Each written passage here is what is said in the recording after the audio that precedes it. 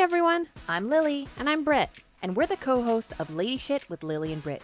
We talk about anything and everything related to being women today, like how much it sucks when people ask when you're going to have a baby. Or how much we love Michelle Obama. And is there a right way to do self-care? As doctoral students, we're occasionally smart, putting in a little bit of research into every topic we cover, but mostly, we're just ridiculous. As the guy who sold us our podcast equipment said, you're the kind of smart where you really have to dig. If we sound like your cup of tea or glass of wine, new episodes of Lady Shit come out every second Tuesday. You can check us out on Apple Podcasts, Stitcher, Google Play, and Podbean. Oh, and when you're searching, make sure Lady Shit is one word. Yeah, and you have to substitute the I for an exclamation point. Why did we make this so hard to find? I guess the guy at the store was right.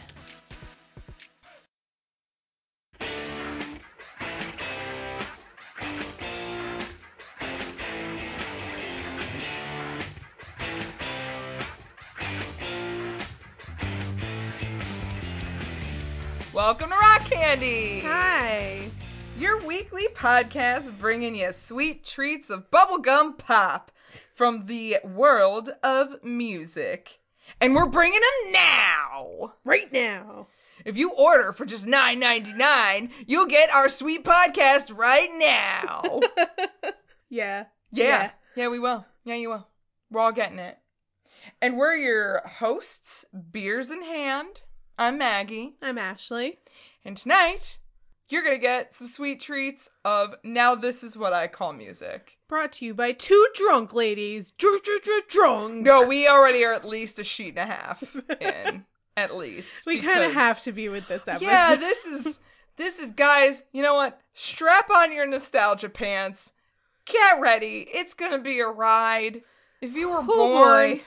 born when this album came out, you're going to have memories. And if not, we feel sorry for you. Yeah, you missed out. You missed the beginning of an era. Yeah, an era that's still ongoing. For some reason. Yeah. Anyway.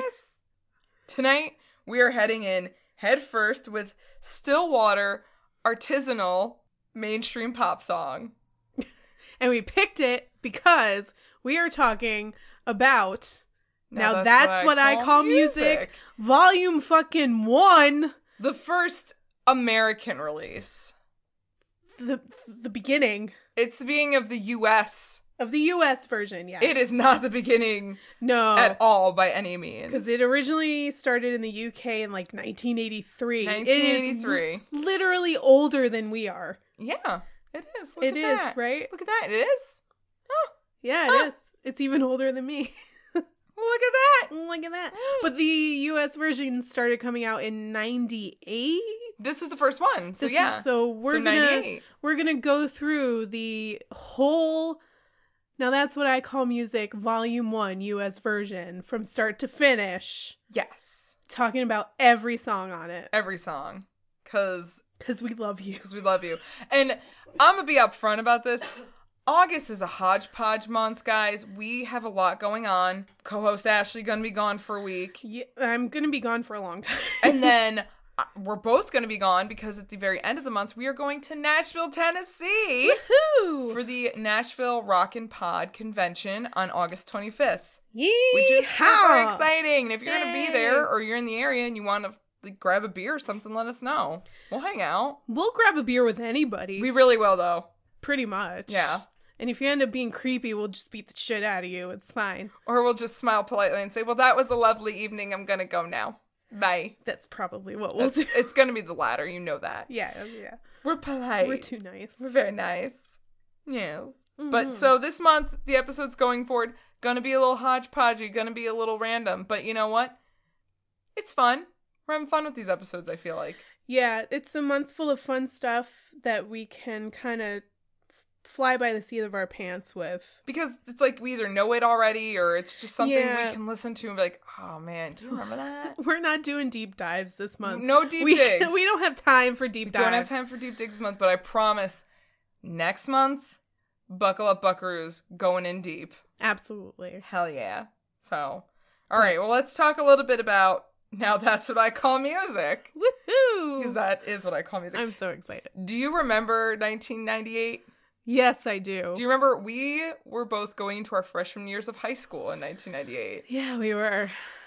Wow. And my sister was going into her senior year of high school. My brother was going to his freshman year of college. Ooh. Yeah. Well, that's your immediate older brother. Yes, correct? I have several siblings. So you it's fine. did you have to share a school with any of your siblings? No, because my sister went to one school.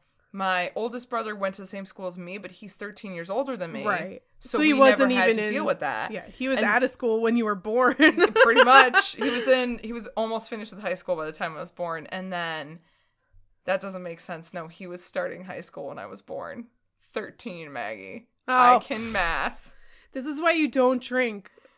Or this is why we do drink. This is why we do drink. And then, yes, my closest to me brother is 4 years older, but he went to an all-boys school. So there's no chance of me ever overlapping with my siblings, which is great. Yeah. Well, I guess that's the benefit of growing up in a city. You have multiple schools to choose from. We had a lot of schools to choose from. We had one school to choose from. Yeah. That was it. And it was school small. of 12 people. Yeah. That's exciting. It's like everybody knows your name. So you went to Cheers High School? Yep. Nice. Principal Sam. Vice Principal Diane. It's Principal Coach. Coach would be the principal, clearly. So? Yeah. Really? He's a Belding-esque kind of guy. I don't know. I feel like Coach would be more like the guidance counselor. Oh, yeah. Right? I mean, I guess Frasier, but Frasier would be a principal. For no, sure. but Frasier would be the guidance counselor. No. Frasier would be the principal. But he's a psychologist. Psychiatrist? Psychiatrist. Yes. But he's also a radio psychiatrist, so... Oh, shots fired at Frasier. All right, we need to digress. Let's get the fuck into this. Sorry, guys. All right. Okay. We can analyze Frasier and Cheers some other time. Yes, that's not the time nor the place. But yeah, so this came out in 1998, and oh my god, 98, that was fucking the beginning of Hormones and Garbage and Change. These are the days of our lives. I guess. I'm just trying to throw a Queen song into it. I know, I appreciate it. I'm here for it. Sung. No, I loved it. It meant a lot to me. You're but welcome. I'm not even gonna lie, listening to this album reminded me of the time of my life right before everything just kind of went to shit. Yeah, I was thrown back into my 13th year of age. Right? Like 13, Pretty 14, hard. and you're like, oh. And you had very specific feelings at that point. You're just starting puberty. Yep. You don't know what's going on. Yeah, it's very distinct, and you don't forget that. And music attaches itself to that. Oh, yeah. So I think both of us had floods of memories. Oh, yes. Of an easier time. I wouldn't say simpler, just slightly easier. Yeah. Because, man, once I got into freshman year, shit went south real quick for me. But Also reminds me of all the bad fashion choices I made at that point. And then all of the bad musical choices I made after this. Because it was all new metal from like 99 on. yeah. Oh, that was bad. I loved it. I would actually say my fashion got way better, but you don't want to know what I looked like before this. Woof. Oh, I wanted to... Buzz's girlfriend.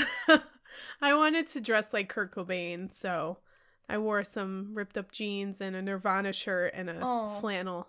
That was over my it. 6th grade apparel. It was like yin yangs and flannel. Yeah, that was junior high. Like, Yeah, that for was real. totally junior high. And then Jankos came into the picture. And then who needs anything else but Jinkos? No, nobody. Nobody. So like you had mentioned earlier, this was not the first groundbreaking compilation album of hip hop songs by any means. The UK and Ireland had started this shit back in 1983. And the idea was conceived at Virgin Records' office in London, but it was quickly discovered that the managing director at EMI Records had a similar plan, so the two companies decided to merge for this concept. Wait, a whole merger of two record companies? Right, well, two big-ass companies, too. It's not even just like... Wow. Yeah, so these are two big-ass companies like, let's join forces, and that way we can release more singles. We don't have to ask for as much permission. Like, we can just do what we want. And that's why they became such hits, because you had these two companies that had pretty big access. And, I mean, there And were a lot of money for promotion too. Exactly. They had tons of money. Again, even at this point, compilation albums were not some newfangled concept, but the fact that it is being done by these two major labels gave it so much more freedom. And there were other labels that were much smaller than them, like CBS and WEA, MCA, and even Chrysalis, were all doing compilation albums, but they never reached these high peaks that the Now That's What I Call Music compilations did. But people at that point went apeshit for compilation albums. This was before you could download anything. So if you could get the biggest chart-topping hits on one CD and only pay like maybe $10, $15 for that CD instead of buying all those singles or buying all those albums, people would do it. Yeah, people fucking loved them. And, I mean, now we even know there's more than just Now That's What I Call Music. There's now country, now house, now electric, now... What was that one? Sea shanties. I don't know if that's real. Is that real? I think it's real. It looked real. I mean, it's on Amazon Music, so... We may have come across a Now That's What I Call Sea Shanties. Did you listen to it? No. Oh, we need to listen I to know, it. I should listen. I've been a little afraid to. As far as the name, Now That's What I Call Music, it came from a Danish bacon ad where a chicken was singing as a pig listened along and said, "Now that's what I call music."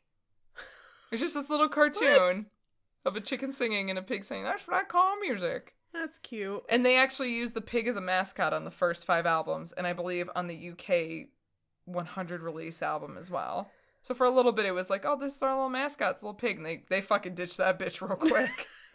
So I'm gonna say, in comparison to the fact that they have 100 albums out, ditching them after album 5, I'm like, ooh, you didn't care for the pig. I see. Probably a good marketing strategy. So by 1989, the Now records were such big hits that they had to create a chart just for UK compilation albums. Oh my god. Again, there are others, but like there are so many Now albums that they had to make an entire section of compilation albums. Oh my god. It's amazing. I love the British. Thank you, Britain. As the years continued, the amount of albums being released increased anywhere from 2 to 3 a year. Seriously? Well, now they're on number 100 that was just released last month. Yeah, so they fucking and that have was a lot 30 almost 35 years ago. Right, so they're releasing several a year. Right. It's and bananas. even the US version, they're releasing several a year. Yeah. I mean, I guess they kind of have to, because it's not like artists are only releasing like 1, maybe 2 singles a year. They're releasing one right after another, if not releasing a bunch all at once. Right, and I initially, when I was younger, thought this was just the number 1s of the year, but it's not. Right. First of all. And then secondly, nowadays, with the internet and everything, artists are releasing so much material. Like you said, there's so much to choose from. You have to have a couple a year. Yeah. And also, in addition to all of this, the popularity of the Now albums is so massive that in the UK, they launched the Now Music television channel. Does it actually play music? Yeah. Oh, that's good. Well, we don't have MTV anymore, so have to listen to the Now Music channel. Or MTV2. Or MTV3. Or MTV3, or Fuse, or any of those. Yeah, They don't really so play at music this anymore. point, we're really just at the... Does Much Music still play music? Oh, I don't know. Let's go to... Hey, Canada, let us know. Is Much Music still a thing? Are they still playing videos? What's going on over there in Canada? Let's have a chat. Miss you. So like we said, it wasn't until 1998 that America jumped on board. But at this point, back in May, we released Now 66. This May. This past May. In 2018. Yup. Number 66. So 20 years later, we got number 66. Okay. So we've had, in 20 years, we have released 66 of these motherfuckers. Yeah, at least 3 a year. Yeah. Something like that. That's insane. Math. The inaugural US release of Now That's What I Call Music did go platinum, and it peaked at number 10 on the album charts. So this shit did do a good job, because it is 98. We do kind of have the internet, but it's not what we have now. So again, a compilation album, pretty impressive. Also very hard to find this fucking album on the internet. Holy shit. Couldn't find on iTunes, couldn't find on Amazon. Yeah. It's hard to find. And the one that you can find on Amazon was like $40 fucking $40. All right. And with all of this being said and done, we might as well just jump into the songs because we got a lot to cover. There are 17 tracks, kids. Yeah. I mean, we're not going, like we said, no deep dives, but some fun facts. Yeah. Fun facts. And it'll be fun to just, here, why don't we go ahead and listen to the songs? And we'll start with track number 1. Which we've already covered Yes. in a previous episode. Yes. But we'll talk about it again a little bit, but not as much. Janet Jackson's Together Again.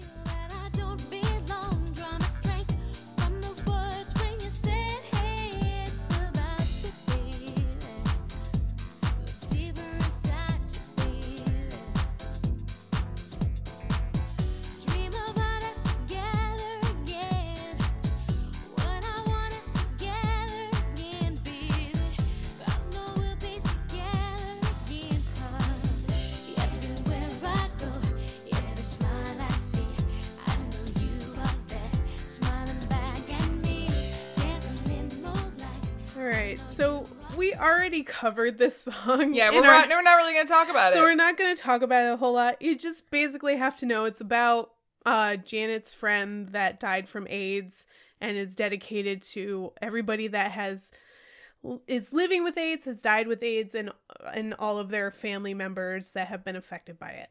Yeah. It's a pretty sweet song.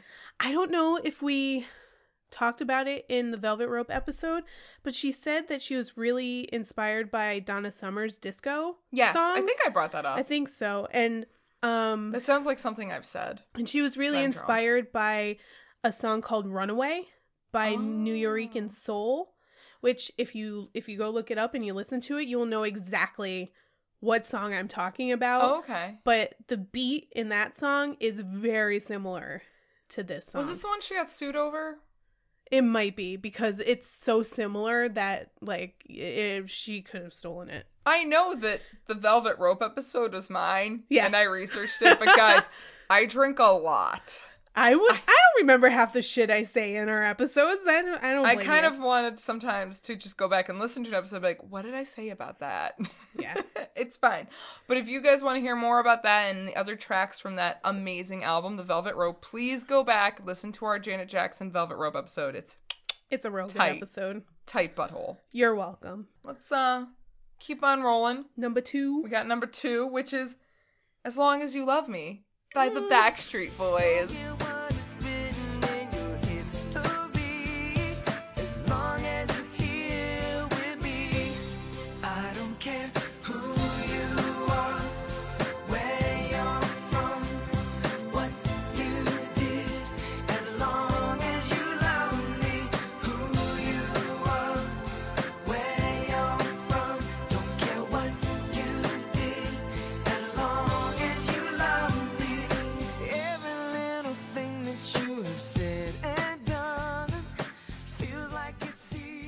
So, alright, I can listen to a little Backstreet Boys. I'm not gonna lie, I can listen to a little Backstreet Boys. I personally was an NSYNC girl. If I had to pick, if you put a gun to my head, I would have said NSYNC. Yeah, I was all about NSYNC and Hanson, so. But out of all the fucking Backstreet Boys songs that had to be on this fucking album, this is the worst one. I hate this song, and there's zero to say about it. It's so stupid. First of all, someone else wrote it. None of them wrote it. Did they write any of their songs? They might now, because now they're making a comeback, so maybe they write their songs now, but they definitely didn't in the 90s. Oh, no, not at all. It wasn't even released as an actual single in the US. Really? Yeah, it just managed to get a ton of radio play and a ton of video play on MTV. So it did have a video. Yeah, it did have a video. Was this the one with the video It was the merging faces, where the faces would fuse together. I always confuse this one with the video with the one with the female auditions. It is this one. Yeah, it is? Yeah, okay. And that's okay. in it too. That's in it too. The female auditions is in this. Yeah. So not only is the song terrible, but the video is terrible too. Yeah, there's nothing really great to say about this. No. Like, out of all my nostalgia boners, not hitting it. I got a nostalgia flaccid right now. I mean, if you just listen to the lyrics, it just sounds like it's written by one of those crazy women that marry like a mass murderer who's in prison. Yeah, this is a really negative. Like, I don't care who you are, where you're from, what you did, as long as you love me. That sounds like a crazy lady who marries a prison inmate. Hey, yes. And that's, yeah, wow. Right? Fuck this song. Anyway. Moving on to a much better song. Is it, though? I think it is. Wait, what's the next song? The Way by Fastball. That is a much better song. Okay. When the car broke down, they started walking. Where were they going without ever knowing the way? Anyone could see the road that they walked on is paved in gold. And it's always summer, they'll never get cold. They'll never get hungry, they'll never get old and gray. You can see their shadows. Okay. So this song, actually, it really is a good song. It is a good I like it a song. lot. And for a long time, I hated it because I was worn out on it. That's but now, listening to it, I'm like, this is a really great song. However, the subject matter is really upsetting. It is, because it's kind of a true story. It is. Okay, so I might be long-winded in this, but there is a whole fucking story and it needs to be told. I'm just going to sit here with bated breath. Yes. So, I feel like we kind of all already know the story behind the song, but it's almost like an urban legend at this point. And it's a fun little story to talk about, but the real story is actually really, really sad and upsetting. Right. And trigger warning, I'm going to bring everybody right down right now, and I'm Buckle sorry. up, buckaroos. Buckle up, but I'm sorry, but it's still a really interesting story. So Fastball frontman Tony Scalzo got inspiration for The Way after reading an article about Leela and Raymond Howard, an elderly couple from Salado, Texas. I think that's how you pronounce it. Salado, Texas? I don't know. I feel like I'm saying it the way that Pearl in SpongeBob SquarePants says salad, or the way SpongeBob says salad when Pearl takes over the Krusty Krab and puts salad on the menu. And SpongeBob just looks at it and is like, what is this? A salad? Okay, take that out, because that didn't land. I didn't watch SpongeBob that much. I watched it a little bit. I watched it. That's like one of the few episodes I ever watched. Salad? A salad? Okay. But I think it's Salado. I'm going to say Salado. You know what? That's really what people can get out of this segment. But anyway, so Leela and Raymond Howard were an elderly couple from Salado, Texas, that left their home one day for a festival 15 miles down the road, but then disappeared. It was Sunday, June 29th, 1997, when the Howards decided to get in their car and drive to the nearby town of Temple, only 15 miles down the road, to a day festival. They went every year and weren't going to miss it this year, despite objections from Leela's adult son.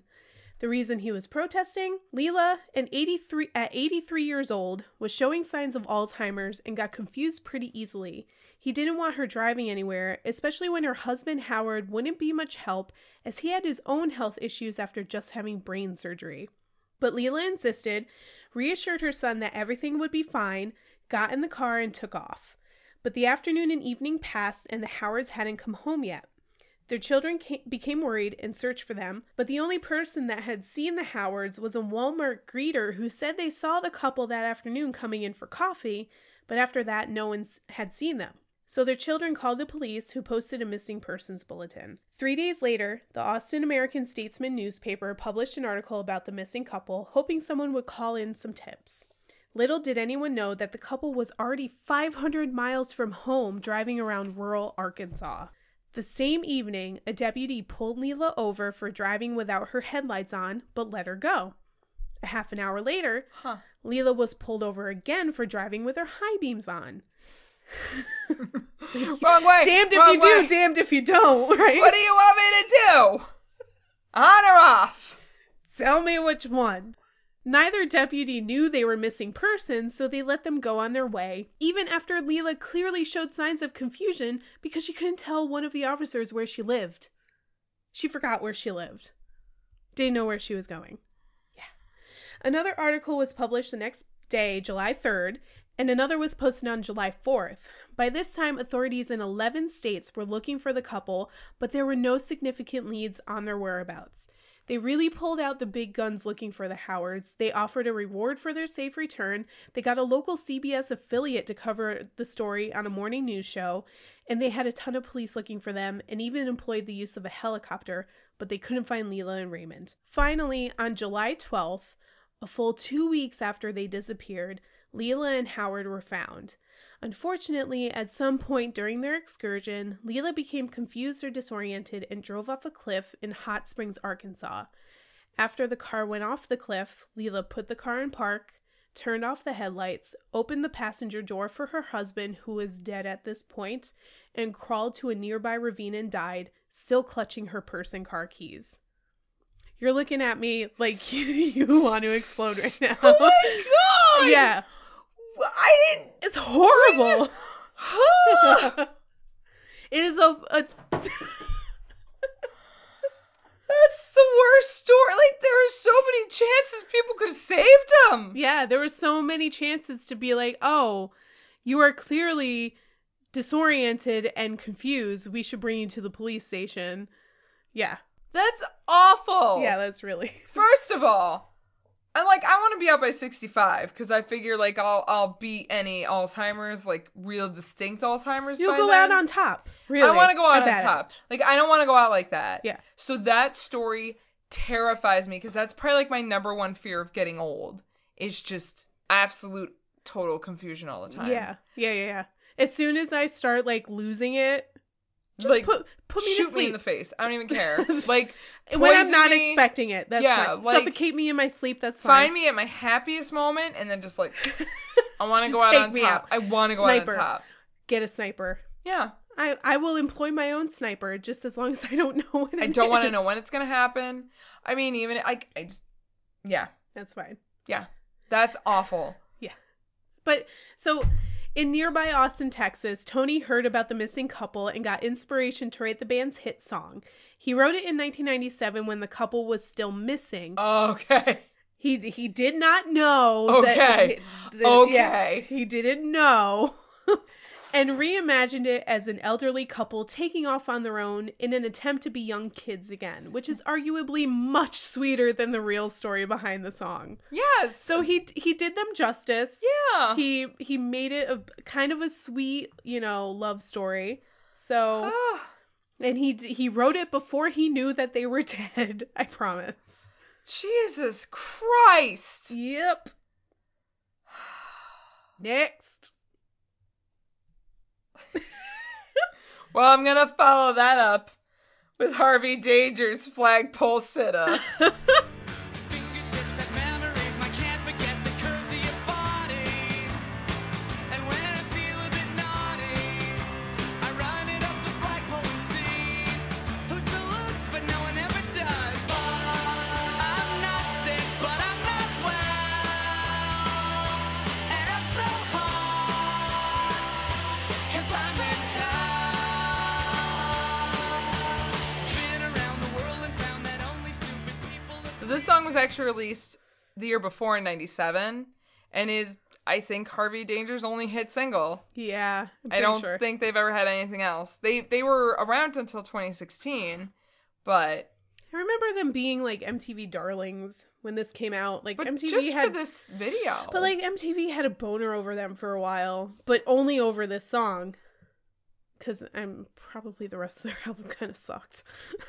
The rest of the album's not great. I've actually listened to the whole album, and the only songs that are worth it are this, and I will say the title track, Where Have All the Merrymakers Gone? I really like that song, Okay. but that's very much when you're really sad and depressed, and Oh. you want to sit down and cry Okay. song. But it's good. So- it's good for that. So is this song about masturbation? No. Oh, well, it sounds like it is. It does, but it's not. It's actually, when you really listen to it, it's a response to the Seattle grunge culture that's coming to an end at that point. Oh. With lyrics like, I want to publish zines, I want to pierce my tongue, I'm going underground with the moles. These are all part of that Seattle scene. The Olympia, Washington scene. Like, you Okay. think about the Riot Girls, the grunge, all of them. You know, it was really this kind of underground, you don't understand me, I'm miserable. So they're trying to say that that's pretentious. Not even pretentious. They're just kind of poking a little fun at it, Okay. I think. It just seems like, oh, you know, there's also, I feel like there's a sincerity in it as well that, you know, yeah, they're all miserable and they're all not enjoying life, but at the same time, are they wrong? Right. That's what I get from this song, definitely. Okay. So while it's definitely just kind of a look at that mindset that Seattle grunge really created. It's a sympathetic satire. Yeah, I think so. I Okay. think it's a love letter, Okay. almost. Gotcha. And as far as the title, that comes from a scene in a Marx Brothers movie called Animal Crackers, where they talk about the flagpole sitting fad of 1920. But of course they called it flagpole sitta because it's in the late 90s and that's Yeah. how we talk now. Oh, is it? Yeah. Okay. Are we all from We're not Boston? we're not flagpole sitters, we're flagpole sittas. Because we're all in the Mighty Mighty Boss tones. You know what? You leave the Mighty Mighty Boss Tones alone. I'm not gonna. Don't come for them. They I'm didn't do coming. anything for they didn't do anything to you. Hold on, because I'm coming.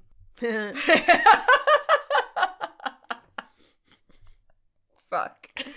I was gonna talk about how much I love the Marx Brothers, but you know what? What's the next track on this bitch? Spice Girls! Oh hell yeah!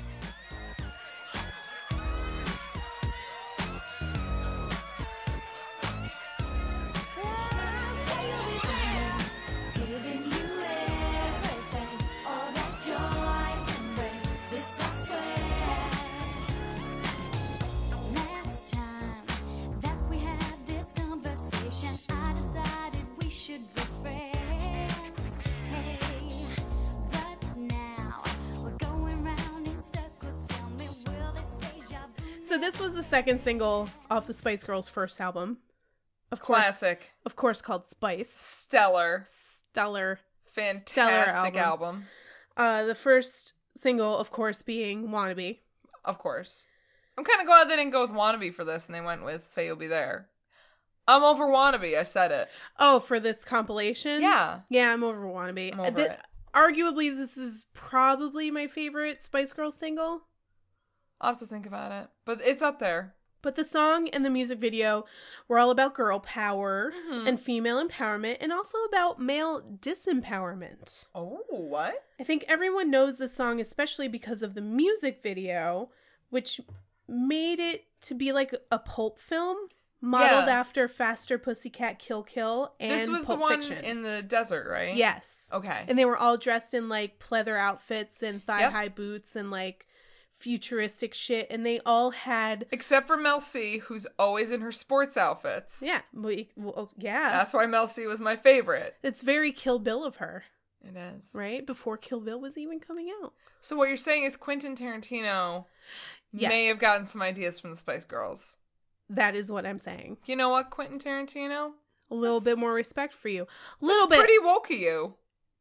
Not a whole lot. Enough, though. A little bit. Enough. In the video, each member of the group got their own alter ego, which read more like a roster of a drag show. I don't know if you remember this, Yeah. but Jerry was Trixie Firecracker. Oh, yeah. Emma was Kung Fu Candy. Mel C was Katrina High Kick. Victoria was Midnight Miss Suki. Okay. And Mel B was Blazin' Bad Zula. Love it. They used questionable ninja fighting techniques to capture a dude and smoke his ass because they don't need men, so don't fuck with them, That's Bro. fair. This is all fair. right? Bro. Bro. It was one of the better pop songs from this era, Oh, easily. and It's still, in my opinion, still holds up. yeah, and one of my favorite Spice Girls songs. I didn't really listen to their albums, I just liked their singles. So there was the one slow song.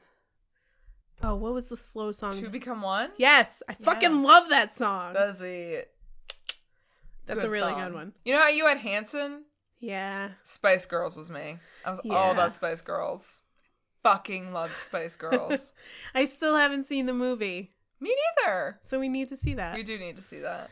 Shout out to Amber, because I know she really wants us to see it. Yes, and we will see it. We promise, Amber, we will see it. We'll do it, I promise. Yes. And with that, we're going to follow up a little bit with some Casey and JoJo. Ooh. All my life. You like my mother, close to me, you like my father, close to me, you like my sister, close to me, you like my brother.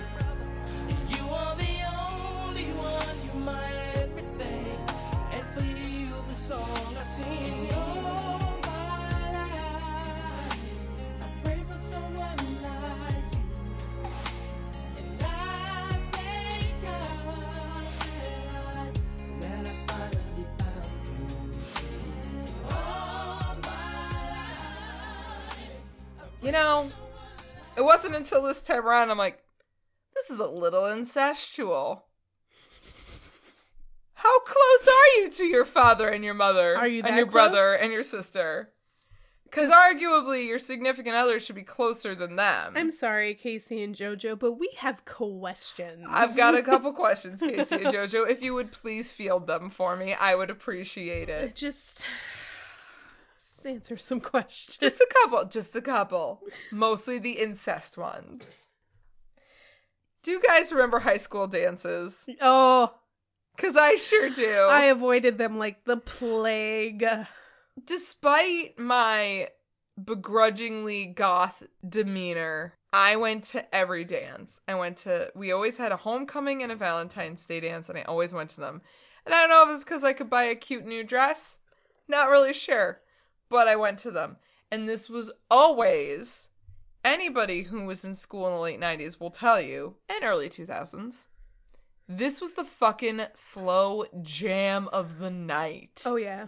Always. I very much remember, I think it was the first dance I ever went to, was we always had an 8th grade dinner dance, which was Aw. like the prom for the junior high. That's adorable. And this was the first time I bought anything at Hot Topic. And it was the first time I dyed my hair. Ooh. So I had on like a straight up fucking vampira dress. It was black velvet with bell sleeves and a like dark maroon stripe down the front and like corset sides. And I put like maroon chunks in my hair because you know the chunky hair Hell yeah. was the shit That back was then. the shit. So I had maroon chunks in my hair. And I went to the 8th grade dinner dance like that. Dude, you have pictures of this? 'Cause I Dateless. need to see Oh, this. I have pictures. I need to see this. I didn't get my velour Hot Topic bell-sleeved dress until junior year, so I'm a little jelly. Ooh. I had like 3 of them by then, so Jelly. 100%. But either way, I never actually danced to dances. I just sat there and brooded. oh yeah, I just sat there. And then at the final dance of the evening, the like one dude that didn't have anybody to dance with was like, "Do you want to dance with me?" Aw. I was like, "Yeah," and we were like as far apart as humanly possible. They could put 2 rulers between you. yeah, pretty much. Adorable. No, it wasn't. It was horrible. Oh, fuck high school. Anyway, so this song was written by Joel Haley, the JoJo of Casey and JoJo. Mm-hmm. And he wrote it for his daughter originally, and it was supposed to go to another female artist on the A&M record label, but he decided to keep it because it was, quote, too hot. But he wasn't wrong. Okay. Because this single reached #1 around the fucking world. Yeah, this was He made everywhere. a good choice. And I don't know Casey and JoJo for really any other songs. So he made a good choice. Well, they were in Jodeci. Oh, that's right. Remember? Because they grew up with Missy. If you want to hear a little more about Jodeci and Casey and JoJo, listen to our Missy episode episode. on Missy Elliott. Which is 2 episodes before our Janet episode. Exactly. So, or maybe it's the episode before. The point being, listen to our older episodes. They're good too. Informative. Informative. We have facts. I'm 3 sheets at this point. Good. Yay for bully for me. But honestly, yeah, this is the song that you're like, oh, this is what they're gonna go down in history for. Everybody wants a legacy. This is your legacy, Yeah. Casey and JoJo. Good for you for not giving up this fucking song. And honestly, they didn't really make a mark with any other songs that I can remember anyway. No, and we so- were around for them, so But this is a really good song. So It's a if stellar this is song. if they're gonna do a one and done, I'm glad this is their one and done. Good job. They're still producing, I believe. Oh, I'm So, sure. I'm sure. They're still very active. They're smart men. They're businessmen. They know what they're doing. Businessmen. Businessmen. But anyway, so that's about it for Casey and JoJo. Next. Who's up next? This is Never Ever by All Saints. Got my conscience asking questions that I can't find. I'm not crazy. I'm sure I ain't done nothing wrong. No, I'm just waiting. 'Cause I heard that this feeling won't last that long. Never, ever, ever, ever felt so low. When you gonna take me out of this black hole? Never, ever, ever, ever felt so sad. The way I'm feeling, yeah. So I don't blame anybody if they have no fucking clue who All Saints is, but I love this song. I do vaguely remember it. I remember when we were looking this whole track listing over it, I said, I don't know what and song I played this it is. for you, and you were like, okay, yeah. I have a kinda." vague recollection of this. Yeah. It's not a great song. No, by all means. All I'm Saints was not a great group. Period. With the intro alone, I'm offended for veterans. Oh my god. I said it. Okay. So All Saints was really big in the UK. This song did amazing across the pond, becoming the second best-selling single by a girl group ever, behind Wannabe by Spice Girls. Huh. So All Saints was the shit. They were really, really popular in the UK. So it was written by All Saints member Shaznay Lewis about a particularly bad breakup and borrows a hook from a slightly more famous song called Amazing Grace. Slightly more famous. A little bit. And it features a particularly cringy spoken word intro. Oh, it's Oh, it's so bad. the worst. It's so bad. Hilariously, they kept the demo version of the intro because they couldn't recapture the mood of it in subsequent recordings. The mood being ambivalent at best. Being, I'm reading off of a cue card. Oh, but whatever. I mean, Okay. how bad did those recordings have to be if they couldn't recapture the How mood much of money the did demo? they have? They couldn't hire Morgan Freeman to do it. But like, really? Like, or David Attenborough or something? Anyone. Anybody. Ooh, Neil deGrasse Tyson. Somebody. Anybody. I mean, even Benedict Cumberbatch and how he pronounces penguins is preferable over this. Ooh. I would... Can someone make a remix of that with Benedict Cumberbatch I just saying want- the opening? Just him saying penguins over and over again. Have you heard him say penguins? No. He says penguins. Oh my god, he's adorable. I get why people love him now. But anyway, All Saints was a hot mess, and that's why people fucking love them. Infighting ruled this group from the get-go, and they became tabloid fodder for British publications over the years. They broke up in 2001 because of a fight that broke out at a photo shoot over who got to wear a specific jacket. Oh my god. It's like the cat fight I always wanted to watch It was live. like a years-long cat fight in this group. It was ridiculous. It's like WWF Attitude Era Divas shit. Yeah, it's It's they amazing. are the Divas reality show of the 90s, I'm in love with it. right? In that it's awful and I hate it. And also, one of them ended up marrying Liam Gallagher. It makes sense, right? They couldn't keep their shit together All right. to be in a musical group. So but then how you are could they still married? They're not. That's the twist! M. Night fucking Shyamalan, Late twist. bitch! Ooh, he's a twist. It's a twist. But a twist. But she actually... It's not a twist. So she was one of Liam's wives. How many wives did Liam have? I don't know, but apparently she was the one that lasted the longest. I mean, good for her. She Yes. tried. She tried. And you know what I say? Trying counts. that is true. I do say that. It's 100% true. Oh my god. Anyway, All right. next. Carrying on to some tonic. If you could only see. And you've got your life, and you've got your manipulations. They cut me down to size. Say you love, but you don't. You love, but you won't. If you could only see the way she loves me, maybe you would understand. So I saw this song performed live. Oh, I'm sorry. I did. At my first voluntary concert. My very first voluntary concert. Because, you know, like when you're kids, you get dragged to shit. Sure. Like when I I was never 8, was. I saw Bob Dylan and Santana. And when I was 8, I didn't appreciate Bob Dylan and Santana. Uh-huh. I would appreciate that now. And the only show I was ever kind of dragged to was Aerosmith. And was- again, That was my third show ever. huh. I think it was my second or third show ever, and my parents really wanted to go see them, and so did my sister. She was a real big Aerosmith fan when she was a teenager. Somebody's gotta be. Somebody's got to be. It was every, like, 9th grader in the world. But, so, yeah, we went to the Meadowlands and saw Aerosmith, and That was the concert you were dragged to. that was the one concert I was kind of dragged to. I mean, I'm going to admit, I really liked Aerosmith. I got I'm not contact innocent. high at Bob Dylan and Santana. Nice. I didn't know it until a few years ago. My sister told me. She's like, I'm pretty sure you were contact high. Because you were just really okay with being there. I was 18, or I was 18. I was 8. 8 years old. Yeah. At a Bob Dylan Santana concert. Yeah, I got contact Yeah. high.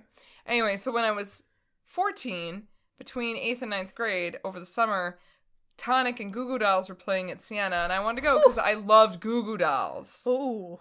So, don't ooh me. I love I am Goo Goo not going. Dolls. I'm not ooting. I'm not ooting you. Ooting. Don't oot Ooh, me. I'm not. Who? Whatever. Ooing. I'm not ooing you. I'm like, oh yeah. Oh, that's okay. 90s. Oh, yeah. That's real 90s, eh? That's what I call a 90s show. Yeah. But I didn't realize Tonic was Tonic till I heard the song performed live. Anyway, the point is, I don't know what the point is. This song actually is autobiographical for lead singer Emerson Hart. When he was in his early 20s, he was seeing an older woman, and his family did not approve of that. Okay. They actually disowned him, and he stayed What? estranged from them for 3 years. Wow. Right? Just because she was an older woman? Yeah, I don't know what the whole story is. They give you Like, very light basics. How of- much older? I don't know. And I've really tried to dig into this story, and it's been hard for me to find anything besides he dated an older woman, family didn't like it, disowned him for 3 years. But before they officially disowned him, he had a conversation with his mother, and one of the last things he said to her was, if you could only see the way she loves me, maybe you would understand. And he hung up the phone with her and immediately wrote out that hit song. You got your hit song out of it. Seriously, you gotta give him credit for that. He wrote, I love it or hate it. I loved it when it first came out. I don't like it as much because, again, oversaturation of the market. Right. But it was a hit for them.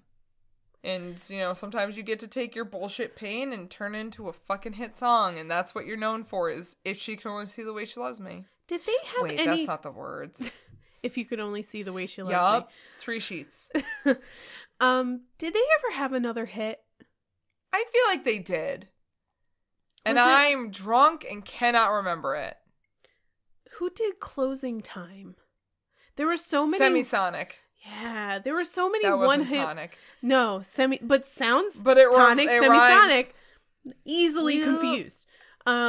And one-hit wonders. There's so many one-hit wonders because, like, we were just talking about Eve 6 before we started recording. It's Right. the same sound, and Breakfast at Tiffany's, and Deep Blue Something, Oh my and, like, god. it's just, like, all of these generic all the same rock songs. one-hit It's all the wonders, same and they're all song. the same song. It's crazy. It is.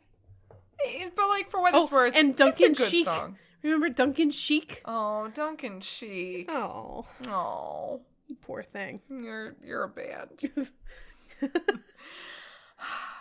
Let's just move on to what you have been waiting for your whole life. Oh, yes. My chance to talk about Hanson.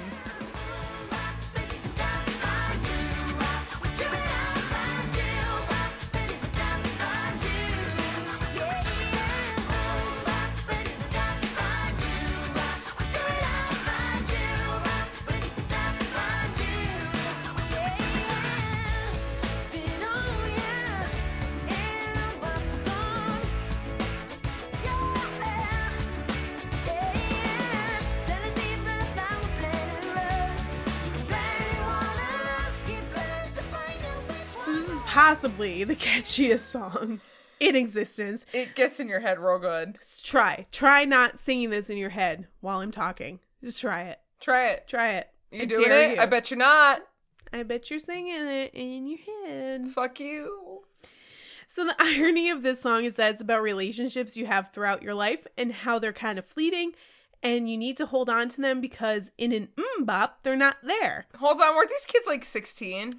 It's kind of deep, and it was written by children. It's 100% written Right? by children. It's written by children. Isaac was 14, Taylor was 12, and Zach was 10. So I thought Zach was a girl. When I first saw Usually- him perform. Usually people think Taylor's a girl. Maybe it was Taylor. One of them was definitely a girl when I saw them.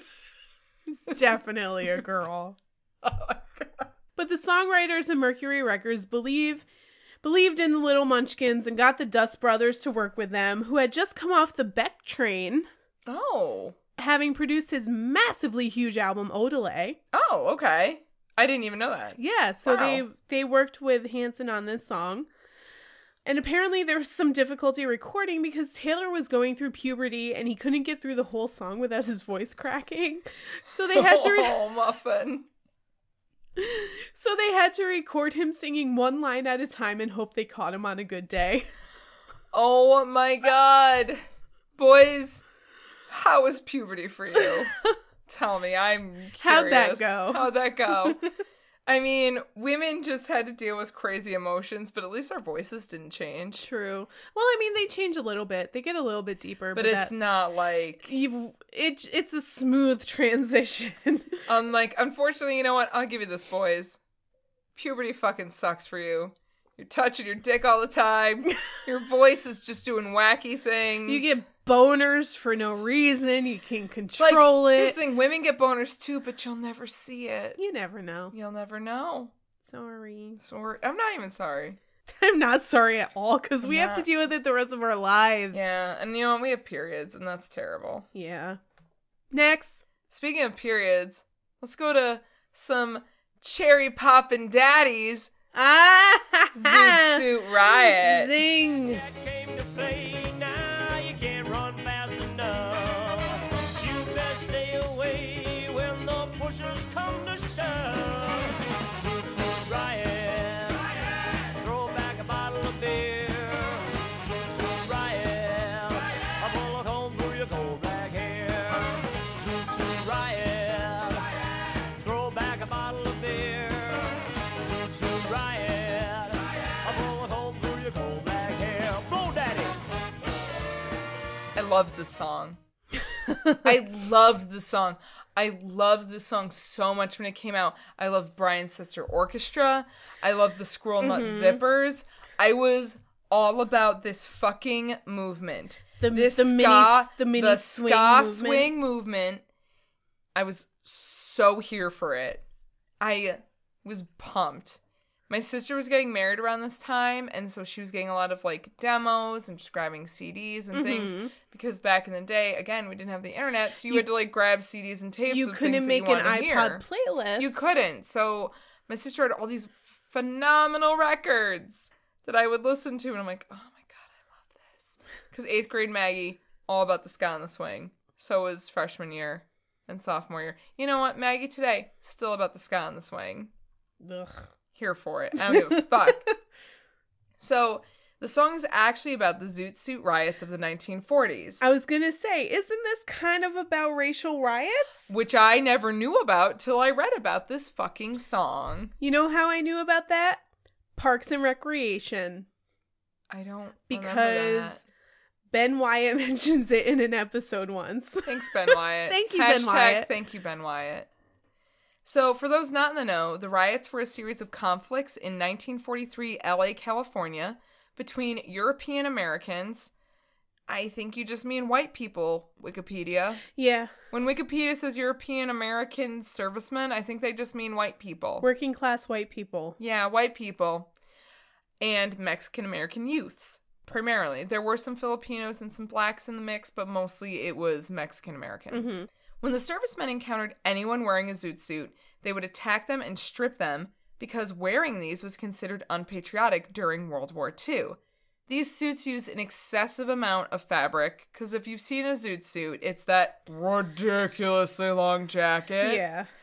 It is a little bit more fabric than you really need, and huge Crazy, shoulders. exaggerated shoulder pads. It is a lot of fabric, and using that much fabric was considered unpatriotic during World War II because we need to conserve, we need to ration. If you've taken any social studies class, you'll know, like, we fucking rationed everything from metal to fabric to food in World War II because we needed to send it over to the troops, to the Europeans, to everybody. Mm-hmm. So on the surface, this was like, oh, we don't like this because it's like unpatriotic. But it really was racial shit. Yeah. Here's the thing. It wasn't Trump that started the Mexican shit. Guys, this has been going on for a while. I wasn't gonna get into this, but I'm drunk. Like, we haven't been great to Mexicans for a very long time. And the only reason these fucking race riots even stopped was because the government had to step in and say, yo, we get a lot of, like, cheap labor from the Mexicans, so stop fucking with them. Yeah, Bye. because the Mexicans are doing all the jobs that you pieces of shit don't want to do. Hey, white people, you know how you don't want to work, like, on a farm? Guess what? The Mexicans are fucking doing that for you. But they're stealing our jobs, you No, know? they're fucking not, because you don't want that job, because you're an Right. asshole. But the point is, yes, this song actually had a mild political... they had no political agenda doing it, but it's interesting that it did cover... I mean, I think they were just kind of, you know, just referencing something It was very important that back had then. to do with their genre of music Yeah. and, you know, what they were going for. And I kind of wish the song really had more to do with the Zoot Suit riots, Right. but... But if you think about it, too, back in the late 90s, nobody's trying to ruffle feathers back then. Right. I But- think if that song came out now, it would be different. Right, because then everybody would be able to Google what the Zoot Suit riots are. Yeah, I didn't know what a Zoot Suit riot was. I thought it was just like everybody's dancing around in Zoot Suits. Right. Especially because that's what the video made it seem like. Touche. It was just people in Zoot Suits dancing. So we were like, oh, that's a dance, This right? is fun. Like, no. No, that's not what it is. Oh, no. Anyway. But yeah, so that's basically the cover of Zoot Suit Riot. Ska Swing isn't a thing anymore, but like, let's bring it back. Speaking of bringing it back, what's the next song we got for us? Shorty by Imagine?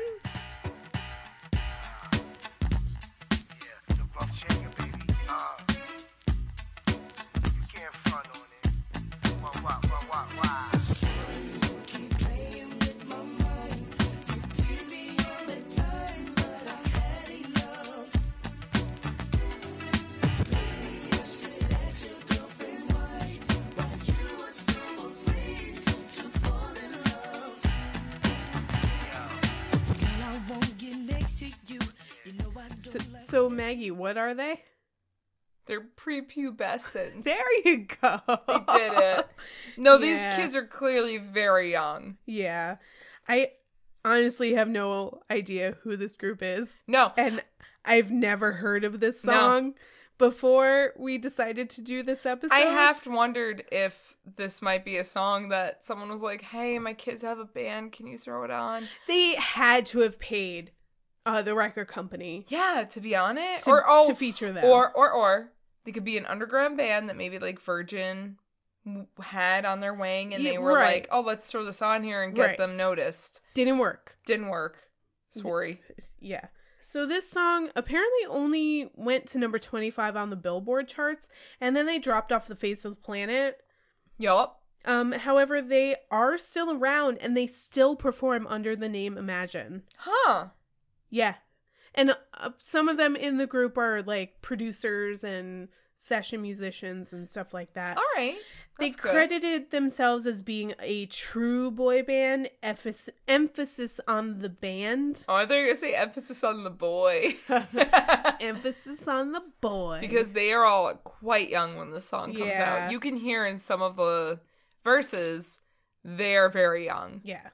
But they said that they were a real band because they all played an instrument, Oh, okay. So they were- That's cool. which kind of jogs my memory a little bit, but not Enough. enough for me to No. really. Anyway, but one fun fact though, one of the members is the younger brother of Donald Faison, who was Turk in Scrubs. Oh. Also, Murray in Clueless. Oh. Okay. Yo, woman, give me $5. You know what? Here's the thing. I'm more amazed that I didn't realize that was the same guy in Clueless and Scrubs. Seriously? Ugh, come on, I Maggie. barely watched Scrubs. I watched a lot of Scrubs And I watched for some reason. Clueless once and or twice. Oh my god, I've seen Clueless like a million times. Is it because Paul Rudd's charming? Paul Rudd's in it, isn't he? He's the guy. Yeah, I forget about He's that. the guy. He's the guy that hits on what's her name? Brittany Murphy? No, Alicia Silverstone. Oh.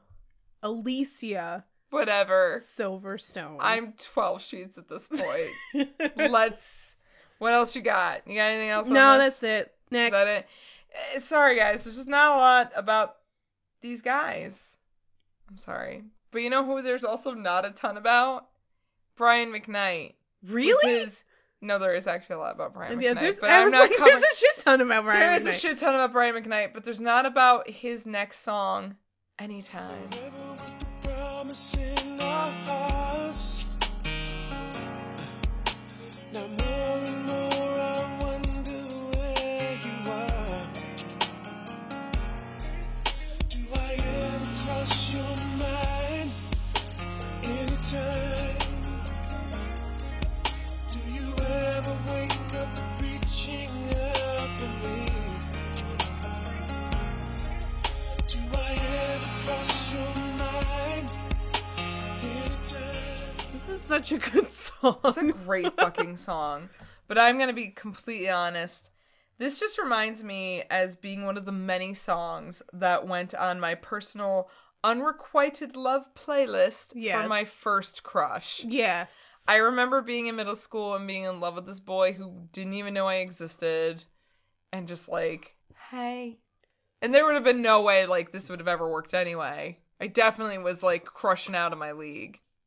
I very much remember being in my friend's bedroom listening to Anita Howard. Remember, I can't remember the name of it, but it was a very sexually explicit song. Right? And we sat there and listened to it and wrote down all the lyrics line by line Oh my god. and sent them to her crush. Oh no. And this was before we like really knew what any of it meant. Yeah. But it was definitely like the peak of I'm going to write down the lyrics to this song and Oh. send them to you, which we didn't have the internet. We couldn't look them up. So no. And of course they were all completely wrong. But still, that was one song that we should not be writing the lyrics to. No. And we should not be sending it to anybody. That reminds me of like, so this unrequited crush that I had in fucking middle school. I remember back in the day before we really had the internet, you'd use the phone. So my best friend found his best friend's phone Yep. number and then would be like, hey, you know my best friend? Well, she likes your best friend. Any chance of that happening? Nope. Okay, bye. And then Yep. I was like, I have to go into school and act like this didn't happen. Yeah. And Just who ignore knew, them. even at 13 years old, I was still real good at acting like shit didn't happen. I was learning young. That was the beginning. You're That a was- veteran. I'm real good at it now. Yeah. But as far as the song goes, the lyrics are pretty straightforward. You know, someone's not over a breakup. They're wondering if the person still thinks about them. And the funny thing about this song is while it is on the album, it wasn't released as an official single again. So here it is, But another song on this album that is not an official single. I definitely remember the video for this. Me though. too. Like, it was just a whole lot of long shots of Brian McKnight laying down and singing. You know what I'm talking I about? hit it. What? I didn't hear anything. Anyway, Anyway, so what's the next song? What? Barbie Girl by Aqua. Hell yeah! In the Barbie world, life is plastic. It's fantastic. You can brush my hair, undress me everywhere. Imagination, life is your creation. I'm a blonde steamboat girl in a fantasy world. Dress me up, make it tight. I'm your dolly. You're my doll, rock and roll. Feel the glamour and pink. Kiss me here, touch me there, hanky panky. You can touch. So this is probably one of the most well-known one-hit wonders Oh. in the U.S. Yeah. Everyone knows this everybody fucking knows song. this stupid fucking song. And Aqua actually had a small handful of hits in the UK after Barbie Girl. Actually, Aqua has some good songs. Do they? I like them. I've never listened to any of them. Aqua has some songs that I enjoy. Okay, That's a better way to put it. that's good. Yeah. They already had a hit in Denmark and in Sweden before the song came out. Okay. Naturally, the song was written by a dude, Huh. obviously. You don't say. Specifically, band member Renee Diff, who is the guy who plays Ken in this Yeah, song. the bald dude. But he's not really bald. He has a dumbass fucking haircut.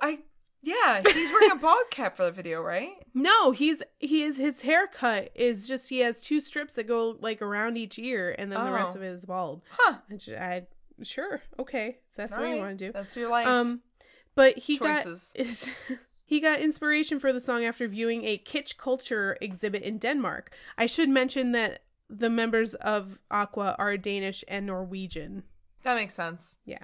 But somehow the lyrics went extremely misogynistic and generalized Barbie as a sex object. See, but I thought that they were poking fun at the fact that Barbie is a sex object. Right. Well, it can be interpreted either way. Okay. Either they are saying that Barbie is a sex object and that's all she's good for. Right. Or they're poking fun at it and saying that's what everybody views her as. And this is just a song that's kind of like making fun of that. Okay. Either way, the song was huge. Probably what helped that was the inevitable lawsuit that Mattel slapped against Aqua after the song came out. Oh, that makes sense. Mattel, who is the maker of Barbie, sued them for copyright infringement, stating the song's lyrics reduced Barbie to a blonde bimbo and tarnished the reputation of their trademark. Oh, I'm sorry. I'm sorry, Mattel. What was your fucking legacy with Barbie? Because you guys didn't do that already, just based on her body proportions and the way that she looked. Nobody walks on their tiptoes all the time. Right? Barbie's clearly designed by a man. Actually, Fuck you, Mattel. Actually, Barbie wasn't entirely conceived by a man. It was conceived by a housewife. Huh. I forgot her name, It doesn't matter. but the idea for it came from a woman. However, I'm pretty sure that the design came from a man. Okay. You know what? Fuck Mattel. Anyway, so Aqua actually countersued Mattel for Oh. defamation. Oh. But both lawsuits were dismissed, and during the ruling, the judge actually said, quote, "The parties are advised to chill." Shut up, that's amazing. Who is this judge? I want to be their best friend. Judge Awesome. That's who. Judge Awesome coming to the stand. Better fucking chill the fuck out. 3 snaps in a Z formation for Judge Awesome. Good form. Good form. Good form. Yes. Anyway, who's All next? right. Well, next up, we got our good old friends Radiohead and Karma Police. Oh boy. Oh boy. What you get when you mess with us.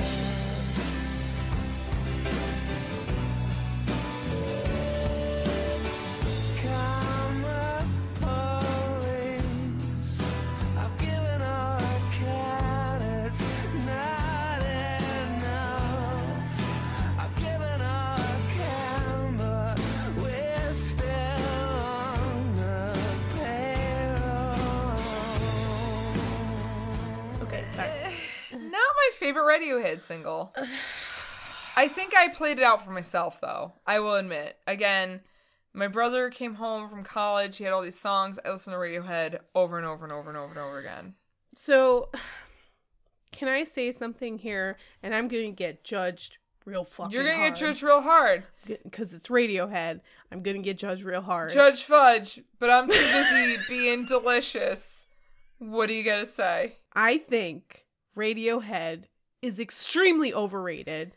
I do not think they're as great as everybody makes them out to me, and I don't get it. Paralike. I don't think they're the be-all, end-all. They're okay. I like them. they're I'm good. not even gonna lie. I love OK Computer. I love Kid A. Mm-hmm. I I'll will give you listen that. to OK Computer when, you know, if I'm listening to OK Computer, like, Maggie, are you okay? Seriously, though. Like, when I'm listening to the entire album, that's not good. I think that Radiohead definitely has its place. I think they've done a lot. I think they've changed a lot of the music scene. I don't worship them like some people do. I think there's definitely a middle ground where you can be like, there are certain Radiohead albums that are fantastic, and there are some that are like Rainbows. Really? Why is everyone jizzing their pants over In Rainbows? It's not that great, guys. I mean, they have songs that I'm like, okay, I get why people like this song, but for the most part, I have never been super impressed by them.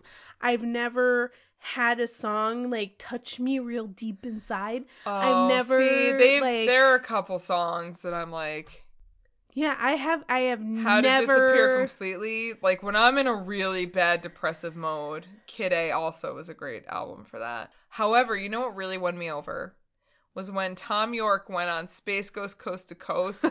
He is clearly super high through the whole thing, and he's just having a good time, and that's so endearing to me. I heard somewhere that when he was born, one of his eyelids was fused together. I believe it, because he's definitely got a look in his got a wonky face. eye. He's got a wonky eye. I thought he was high. Okay, now that makes a lot more sense. No, he just had to have his eyelids surgically split in two when he was Woof, that's terrifying. Oh my god. sorry. We didn't even talk about the actual song itself. I think we just spent 20 minutes talking about how we Do you feel about want Radiohead. to? Do you want to talk about the A actual little song? bit, just Okay. you know, it's definitely a song that it's got a complexity. It has a lot of colors to it. As you keep listening to it, it adds on to itself, which is great. You know, there are a lot of layers to it musically, and it keeps it interesting. So whether or not I'm sick of it, it is still admittedly a very good song. And originally the title was an inside joke with the band. They would threaten to call the karma police on each other if anybody did something bad. That's So it's kinda kind funny. of cute. And the lyrics do go deeper than that. They have themes of stress, you know, from the way other people perceive you. They deal with insanity. They deal with a distaste for capitalism. OK Computer really deals with a lot of those themes overall. Mm-hmm. Which may be one of the reasons why I really still like it even today in my 30s, you know, what is it, 20, 23, something years later that album came out. It still holds up to me. But I've always really liked the album, so that's where I'm coming from. I do remember the video for this. Mm-hmm. I was TRL around Yeah. because I remember this being on TRL for a very long time. This was before I got cable.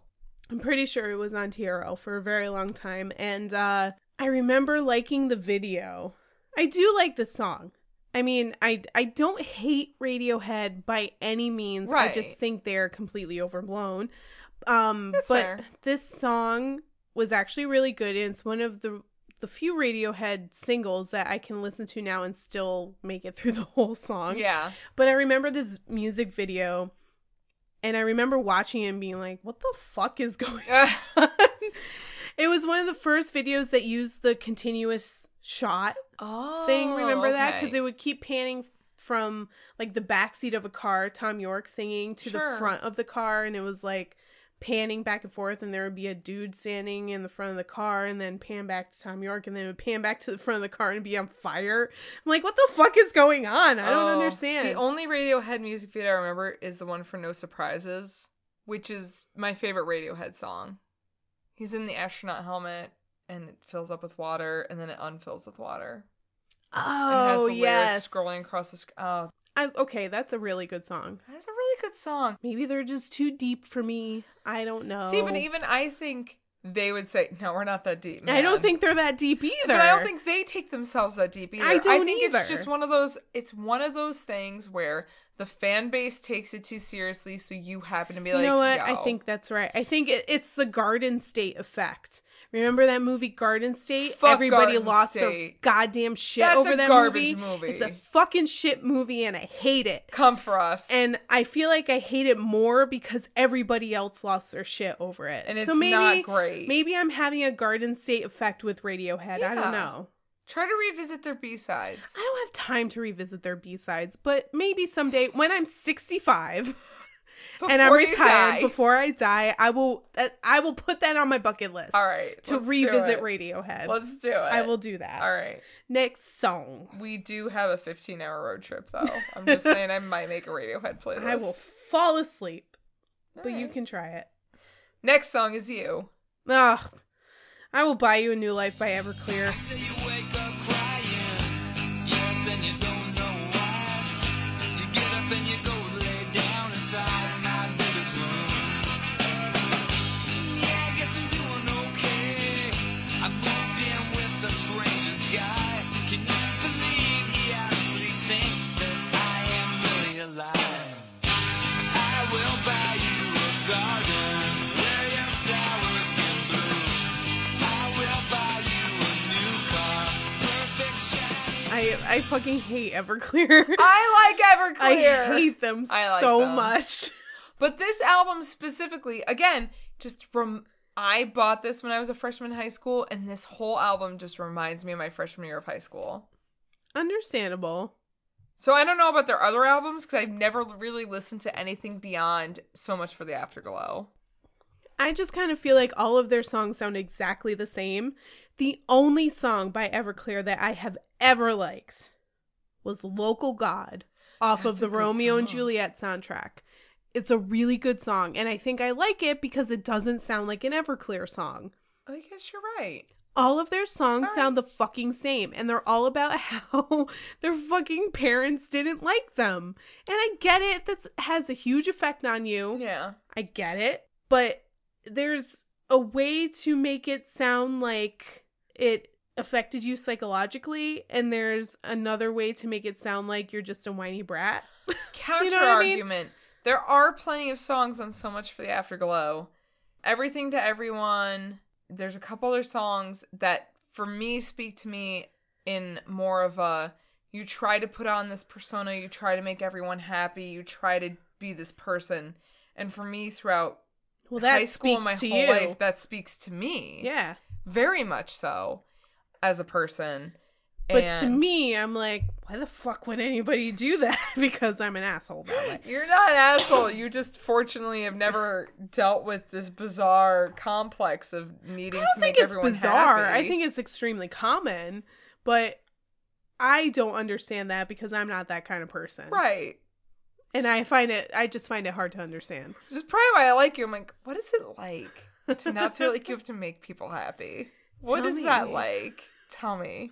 Tell me your life And is I'm like. just like, I don't know, fuck off. And I'm like, okay, sure, if that's what you want Okay. me to do, because I want to do whatever makes you happy. Arguably, when you are in high school, you become self-aware. Mm-hmm. You really realize who you are as a person. To You- an extent. And I kind of feel like you also forge your musical identity. Yeah. It's Yeah. where you make the roots of the kind of music that you're going to listen to when you're older. Definitely. Because I listened to shitty new metal. I really we all did. listen to shitty new metal. I also listened to a lot of really good stuff that I Yeah. still listen to now. In But high I school was think- when I got into the Beatles and David Bowie. Right. And you forge those roots, and they might be real shitty roots, but they grow into something that's a little bit more legitimate. But But anyway, I legit have no notes on this song because I fucking hate it. And I tried to do research on it. I found nothing about this song. It is extremely self-explanatory. At that point, Alexa Callis, whatever it is, Alexa Callis, yeah. something like that. Alexis? No, it's more than that. More letters than that. I don't know. I can't remember. 5 sheets. Yeah. He and his lady friend, his baby mama, have been Yep. broken up. Oh. She was living somewhere else with their kid, Oh. and he would go over there and be like, "Hey, let's hang out. All I know is he didn't want to be a garbage dad like his garbage dad Yeah. was. That's pretty much every Which- song. Good for you, though. I think that's awesome if you don't want to be a garbage dad like your garbage dad was. Good for you. Good for you. Proud of you. And then I just don't like your music. But I do. But what so do you I got know? a 50-50 rating here. That's good. That's good. Good enough. Good enough. Trying counts. Mm-hmm. You know what else counts? Flying Away by Lenny Kravitz. I wish that I could fly into the sky so very high, just like a dragonfly. I fly above the trees, over the seas, in all degrees, to anywhere I please. Oh, I want to get away. I wanna fly away. Yeah, yeah, yeah. I want to get Guys, like, I really got nothing on it. You know what I have on this song? So Lenny Kravitz originally wrote this as a ballad for his last album, but it never went on. And then he released it as a legit rock song. Okay. And it's hit #1 in the US rock charts. And it got a Grammy for Best Rock Performance. Guys, Showing that the Grammys are still completely irrelevant. well, back then, that was like And 20 years still, ago. 20 years ago, they were irrelevant. And now And they're they even still more are. irrelevant. Yeah. It's a Lenny Kravitz song. It's fine. It's like the It's a Lenny Kravitz It's song. the quintessential Lenny Kravitz song. Guys, it's a Lenny Kravitz song. Eh, It's fine. It's generic rock. It's Lenny Kravitz. Yeah.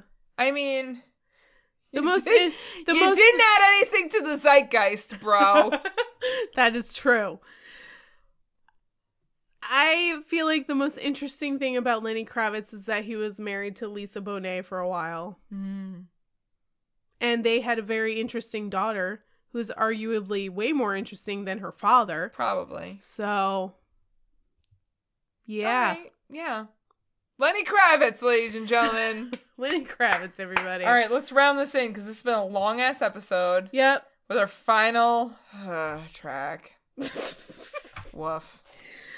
Sex and Candy by Marcy Playground. Hanging round downtown by myself, and I had so much time to sit down and think about myself, and then there she was, like double cherry pie.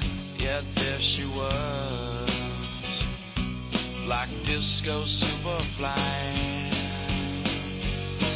I smell sex and candy here. Who's that? This lounging? is not a great song. I don't care what anyone says. Come for me. I don't like this song. I will even admit there is a Marcy Playground song that I like. It's Saturday is a good song. It's fun. It's bouncy. It's different. I don't remember it. It's fine. You don't have to. I'm just saying, I don't hate Marcy Playground. I just don't care for this song. So, in response to your I Saw the Goo Goo Dolls Oh no. thing, Oh no. I saw Marcy Playground. That's worse. But I saw Marcy Playground at... It was Bethel Woods before Bethel Woods was Bethel Woods. It was just regular Woods before. It was just the place where Woodstock was. Oh. And it was a festival. And it was Dishwalla, Joan Osborne, Oh. Marcy Playground, Meh. Goo Goo Dolls, Ooh. Third Eye Blind.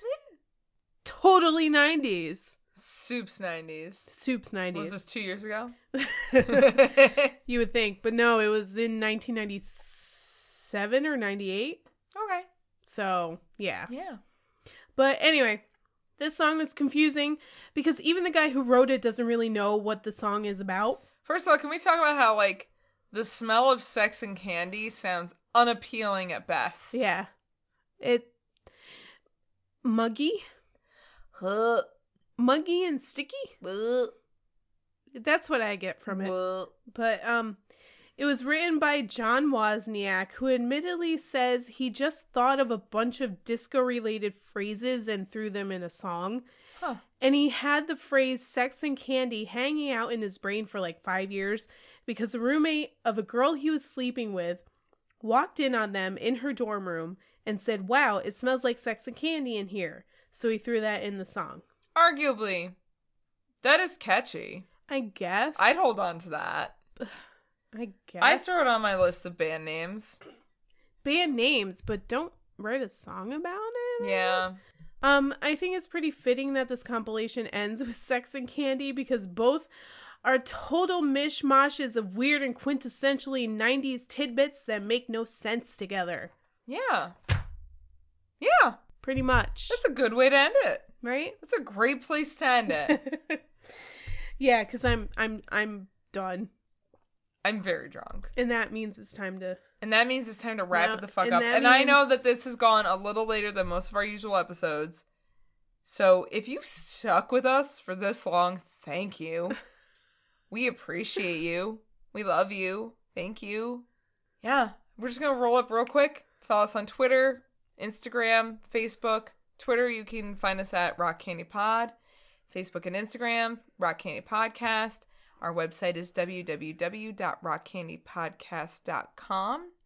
If you have any weird memories of 90s music, if this touched you in any special way, not stranger danger way, just, like emotionally. Not that special. No.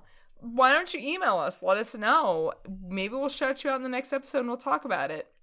Because again, this is a hodgepodge month. So if you want to throw a story at us, we'll talk about it. Why not? Fuck it. Who gives a shit? We're rolling deep. August is crazy pants month, and it's fine. It's fine. Leave us a review on Apple Podcasts or Stitcher. I don't know. Who else leaves Whatever reviews? you can. I don't even give a shit. Facebook. You know what? You can leave a review on anything. Just Leave a fucking review do on it. anything. Or, even if you're I don't like the way you guys XYZ, email us. Whatever. Our email is contactus@rockcandypodcast.com. There you go. Talk to us. We like talking to people. Or come see us in Nashville. And we will be in Nashville at the end of August. So if you want to hang out with us, maybe somebody wants to hang out with us. We don't have a booth, but we're going to be bugging people that have booths. We're going to bug So- people that have booths, and we're going to just act like we're supposed to be there. Because we are supposed We did to be register, there. so we are supposed to be there. It's true. It's true. It's fine. Yeah, this It'll is be all fine. fine. You know what? Thanks, guys. Thanks for partying with us. Now that's what I call an episode. Party on, Maggie. Party on, Ashley! Party on, You crazy crazy kids. motherfuckers out there! Bye. Bye!